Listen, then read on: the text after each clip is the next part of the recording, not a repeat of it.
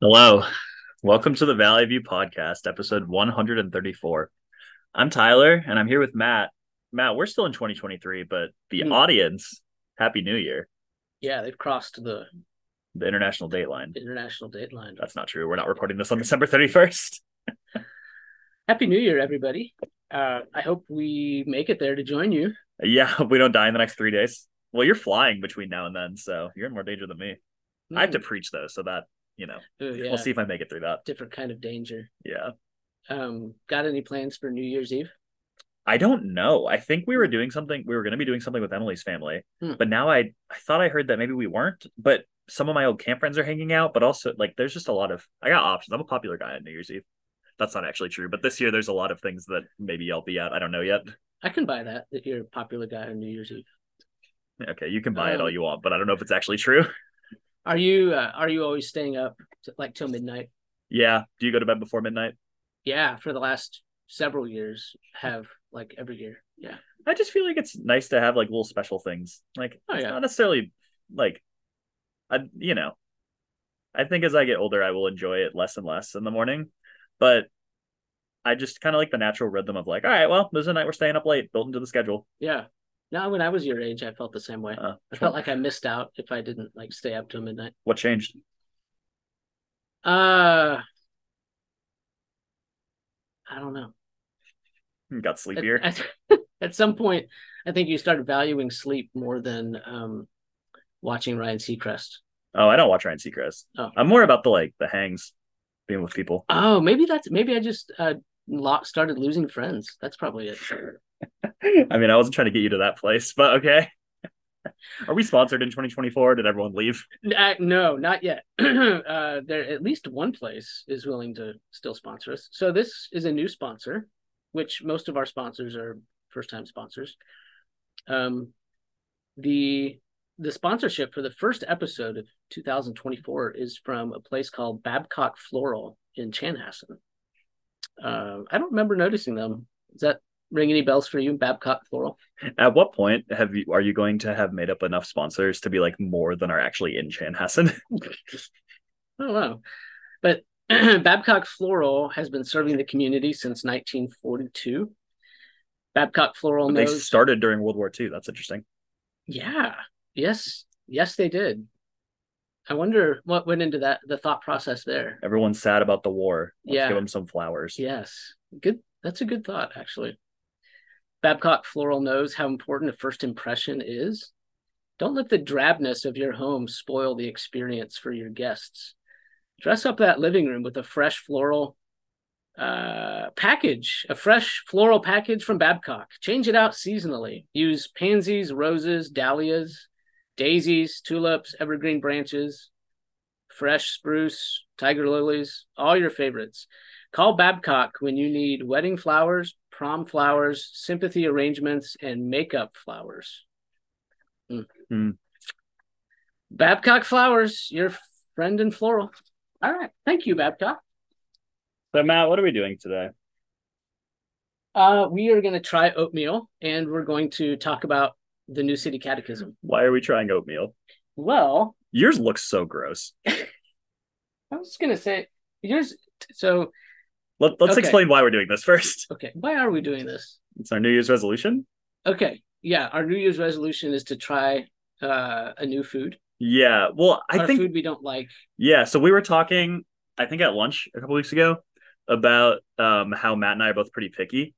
And someone, I don't know if it was one of us or one of our wives or children, suggested that we should like try like a new food. Okay. And so then we said, oh, what if we tried a new food every year, like every year on the podcast? So this could be the first year of a tradition where like Yeah. each year at the first episode of the year we try a new food.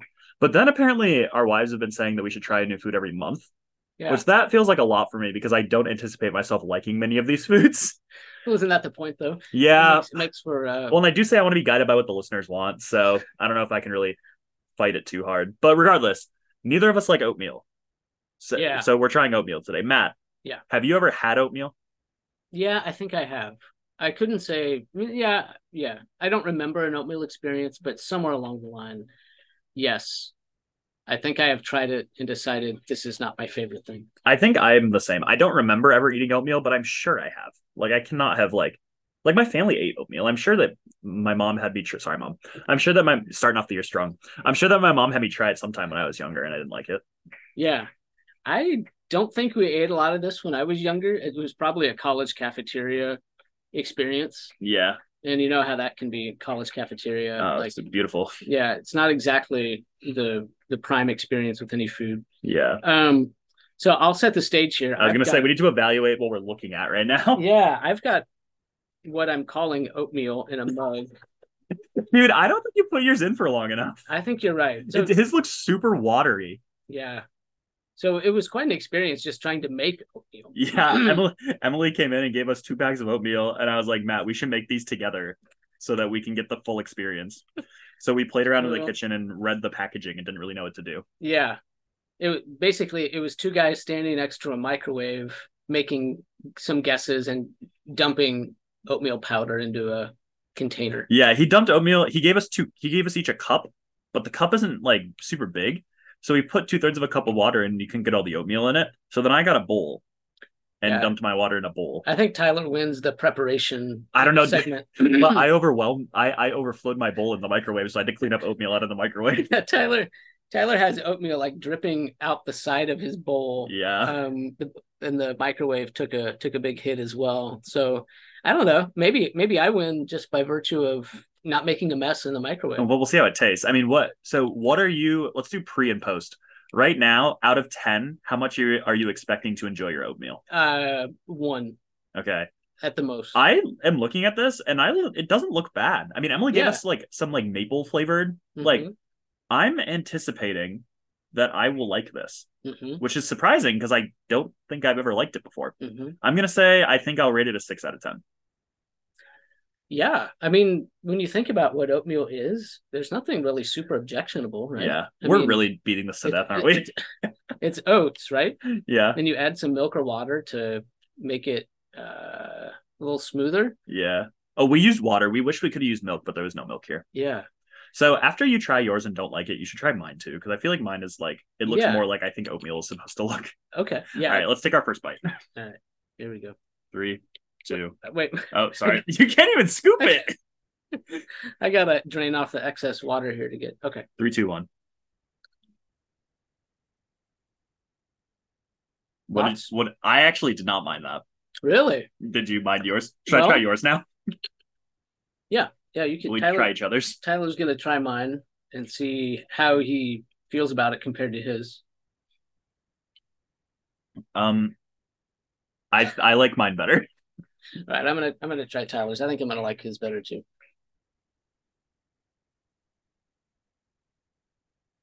Tyler's is better. What would you rate yours and what would you rate mine? Well, I mean, if mine is a 1, Tyler's is a 5, at least. So the first bite was good, and then I took a second bite, and I was like, "Oh, I actually don't like that very much."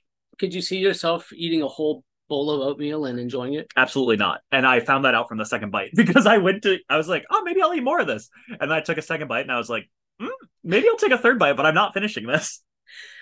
Some pretty harsh diminishing returns, huh? Yeah. What could you see yourself finishing a bowl of oatmeal after trying this? Well, I could see myself finishing a bowl of yours, but not mine. Okay, I don't want any more. Do you want any more of mine? No. So you could see yourself finishing a bowl, but not that bowl. Yeah, not the bowl that both of us have kind of been picking into. That's true. So I did a bad job on mine. It was not prepared well. It was not cooked long enough, and there was too much water. So I got the ratio wrong. I got the cooking time wrong, and as a result, the taste was subpar. And you're big into ratios too. You're perfect with your ramen ratio. Yeah. I measure the water. I do not measure the water in my ramen. I eyeballed it this time. It didn't turn out well. Yeah. So after trying it, I thought it was going to be a 6. I think it's a 4 in my mind. I did not like it as much as I thought I would. Okay. Would you be open to trying something else in February? Yeah. I will say I won't eat sour cream. But besides that, there's a lot of things that I would do. Would you eat cottage cheese before you eat sour cream? But long before. I think I would be okay with cottage cheese, actually. I don't eat it, and I don't think I like it, but I would try that. Isn't sour cream really bland? It's awful. I hate it. My whole life, I've hated it. What do you not like about it? the texture, the flavor, the look, the fact that it exists, everything. The fact that it was like snuck into foods when I would go to restaurants, like they don't always put sour cream on the list of ingredients. Then you get it, and there's just a big glob of sour cream on top of your like taco, and it's awful. Isn't the consistency similar to yogurt or something I like don't that? like yogurt at Oh, all. huh. I would try yogurt though. So why do you like cottage cheese and not yogurt I or don't sour like cream? cottage cheese. I'm saying I think I would sooner like cottage cheese than those Really? other ones because at least cottage cheese is like salty, right? Isn't it salty? I don't know. I've never had it. It just looks gross to me. Like it's super chunky I and think like I used to liquidy. have it as like a little kid. I don't know. Hmm. Maybe we'll try it next month. So, If we do it on the podcast, I would try cottage cheese. I would too. So our oatmeal experience primarily negative.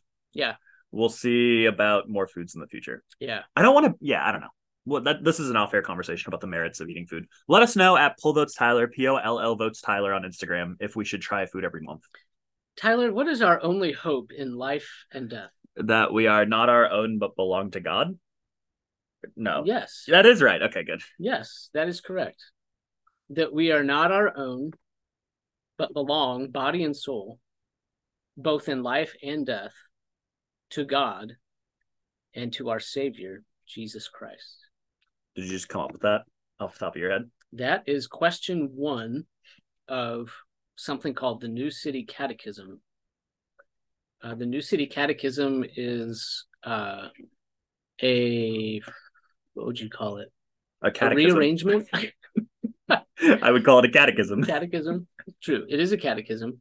It's a rearrangement or a modification of the Westminster Shorter Catechism, which is very famous. It's from like the 1600s, right? Sure, something like It's that. like kind of old. Yeah. It's quite old. It's quite old. But it has updated language. Questions are a little bit different. Tim and Kathy Keller were instrumental in development and distribution of this. So it's 52 questions, the New City Catechism, questions about God, the Bible, Christian practice, things like prayer. And it's designed to give us substantial and true answers to very basic questions about Christianity. Mm-hmm. And so it's very convenient because there are 52 questions. We're just going to go through question by question this year. We're not going to finish it this year probably because we'll have some special episodes where we don't talk about things it. just happen, right? Like, yeah. But ever since we took up the project of looking at each book of the Bible, that's been our primary content for, I don't know, what, almost 2 years, right? Like, almost 2 years. yeah. So we needed something to take the place of that. And so this will be like a similar type theological discussion, but it'll hit all kinds of different points, including some very controversial points. Yeah. So yeah, basically what happened was we finished the Old Testament and we knew that we were not going to be creative enough to come up with a different theological topic every week. Yeah. So Tim Keller did it for us. Yeah. So we have a ready-made. And yeah, if we did one every week, we just that would be our 2024. But I'm not confident that that's going to happen. So let me ask you about this. How do you feel about controversy becoming something we engage on the Valley View podcast?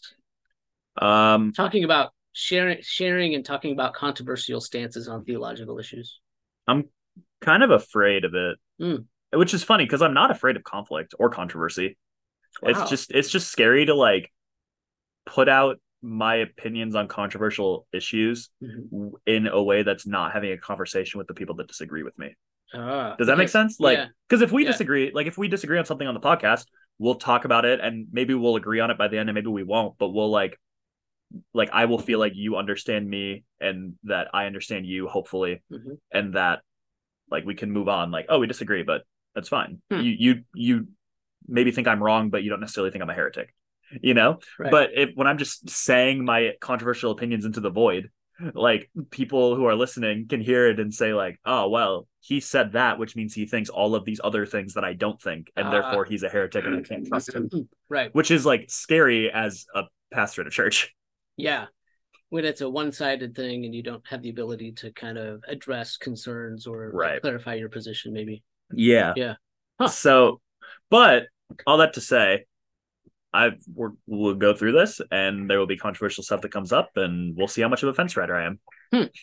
Yeah. Anything you want our listeners to know about your positions? About what? That's such a broad question. Well, I think I don't Tyler. like oatmeal. What? Neither do I. Uh, yeah. Well, I think what I was gonna try to draw out, I might as well just go ahead and say it. Is Thank that you. is that yeah, I think it's good for us to talk about things that are controversial that Christians may disagree about, and show that it's okay for Christians to disagree about um, non-first order things. That's probably a good thing to say right off the bat, is that some things in the realm of Christian doctrine are what we would consider Essentials. essentials, matters of orthodoxy, Yeah. and some things fall outside that middle circle, second and third order issues. We Christians might even disagree about what is or is not like a second order issue. Yeah, that's true. I mean, that's where this really gets tricky. Like, for instance, the issue of the age of the earth, and the timing, how many days God created in. Some people make that a first order issue, Mm-hmm. and others are willing to say, it's a second or third order issue, Yeah. not essential to being a Christian. The way that I've been thinking about that late, so when I was in like 10th grade or even younger, maybe my dad gave us, hey dad, gave us like an illustration Mark. of like three targets. Like the innermost target are the things you would like want to die for, like you would need to die for as a Christian. Mhm. The next circle out are things that you would kind of like fight for, and the things farthest out are the things that you'll talk about, but it's not really worth like fighting or dying for them. They're not like hills to die on. Yeah. The way that I've been thinking about it lately is the center circle are like absolute, like you need to believe these things to be a Christian. Yeah. And then the second circle is like things that are serious enough that like even like a church could like split up over them, like because of different biblical convictions. Like it wouldn't really make sense to be a church with someone who disagrees with you. I'm thinking like the maybe things like the well, I don't want to put things in the camp because now I'm scared again. But I mean, I do think that like something like baptism could fall into that second circle where like you can have a different view of somebody than somebody about baptism and you can both be saved. But if you're very convicted that we should be baptizing babies and you go to a church that will not baptize babies, it probably doesn't make sense for you to be a part of that church. Not because they're not Christians, but because they're making you go against your biblical convictions. So I would call that like second circle stuff. And then third circle is things that I would say you can go to church and disagree with somebody about it, and it should not impact your salvation or ability to be in a church together. Yeah. I think that's a great way to look at it and a good explanation. Is there any, like, in terms of what's in that middle circle, the smallest center of the target circle, things we would call the essentials, if someone came to you and said, okay, what are those things? How would you go about finding those things or stating those things for them? I would probably direct them to the EFCA statement of faith, and then like work in from there.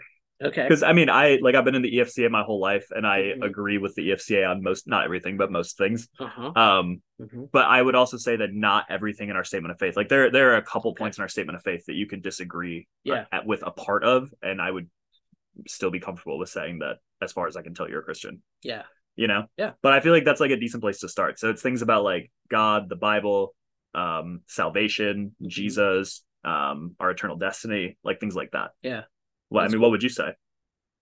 I would probably pull out the Apostles' Creed and start there, or maybe the Nicene Creed, very similar. Yeah. And say this is the core. These are the essentials of belief, of Christian belief. I had a professor in seminary that used to describe orthodoxy, or the essentials, as those things that have been believed everywhere, always, and by all. So if you go back to something like the Nicene Creed, which is 325, something like that, fourth century, you've got a real good place to put your stake in the ground to say these are the essentials that have been believed everywhere, always, and by all. Like, this is unchanging. From the beginning, these things have been the core of the Christian faith. So I think I would say let's go to the Nicene Creed and take our stand there for the middle of the circle. And I think that's better because it's older. Cool. Yeah. There would probably be substantive agreement between our two documents that we cited, but I like yours better now because it's older. Sure. Okay. That's also the place where I like to draw the line in terms of like fellowship with like other pastors and churches. Oh, sure. Like, do they hold to the Nicene Creed?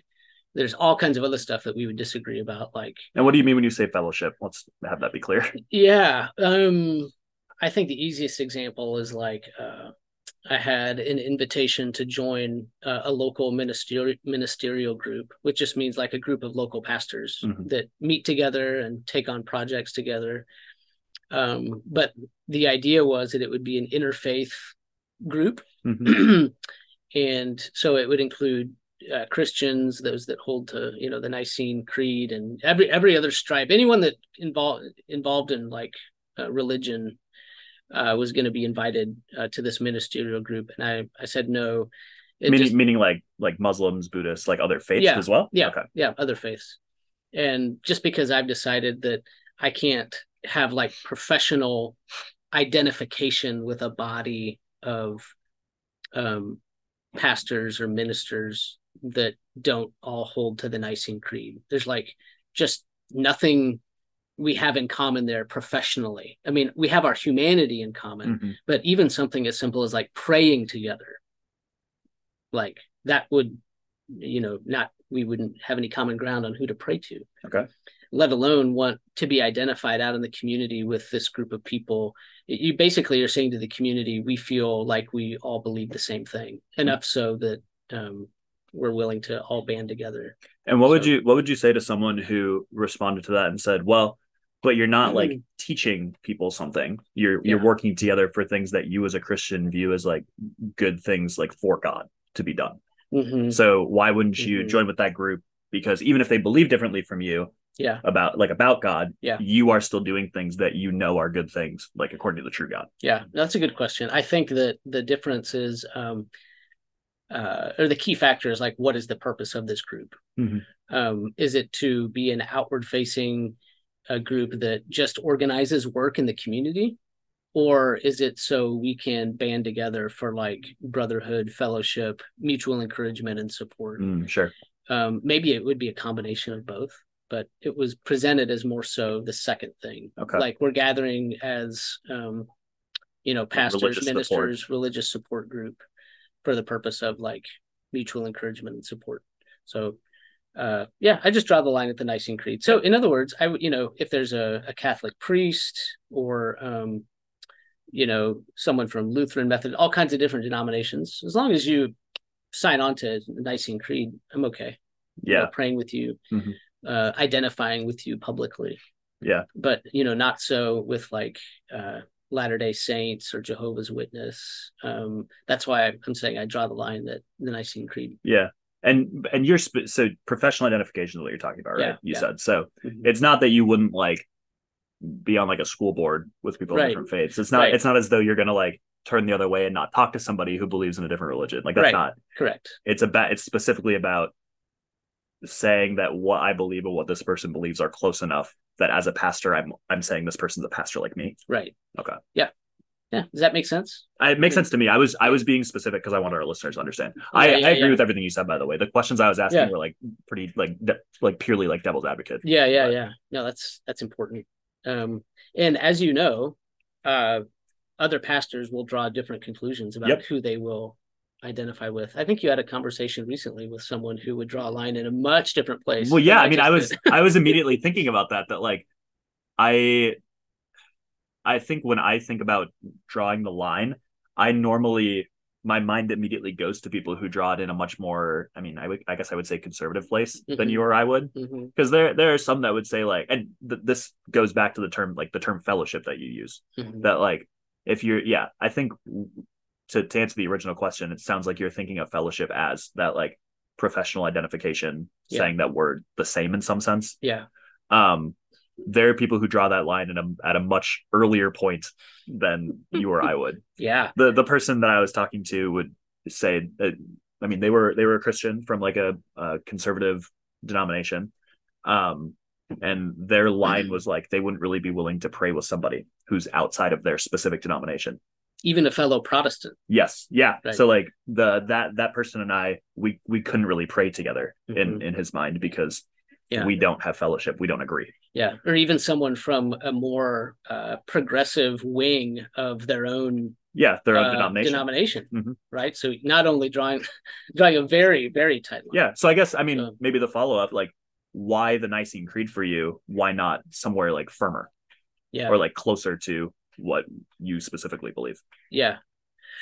I think it's just in recognition of the fact that historically, sincere, devout, faithful interpreters of Scripture have disagreed about things like baptism and the Lord's Supper and things like that. And I don't feel like there's a reason to walk away from them and say, I'm not going to fellowship with you because you don't hold the same view of me on these what I consider second and third order issues. Yeah. That just at some point, you just don't have that many people left. Yeah. If the requirement is like, we have to line up on all these things. Yeah, I don't. Yeah. It sounds like what you're saying. And I think the way that I would say it is like, I know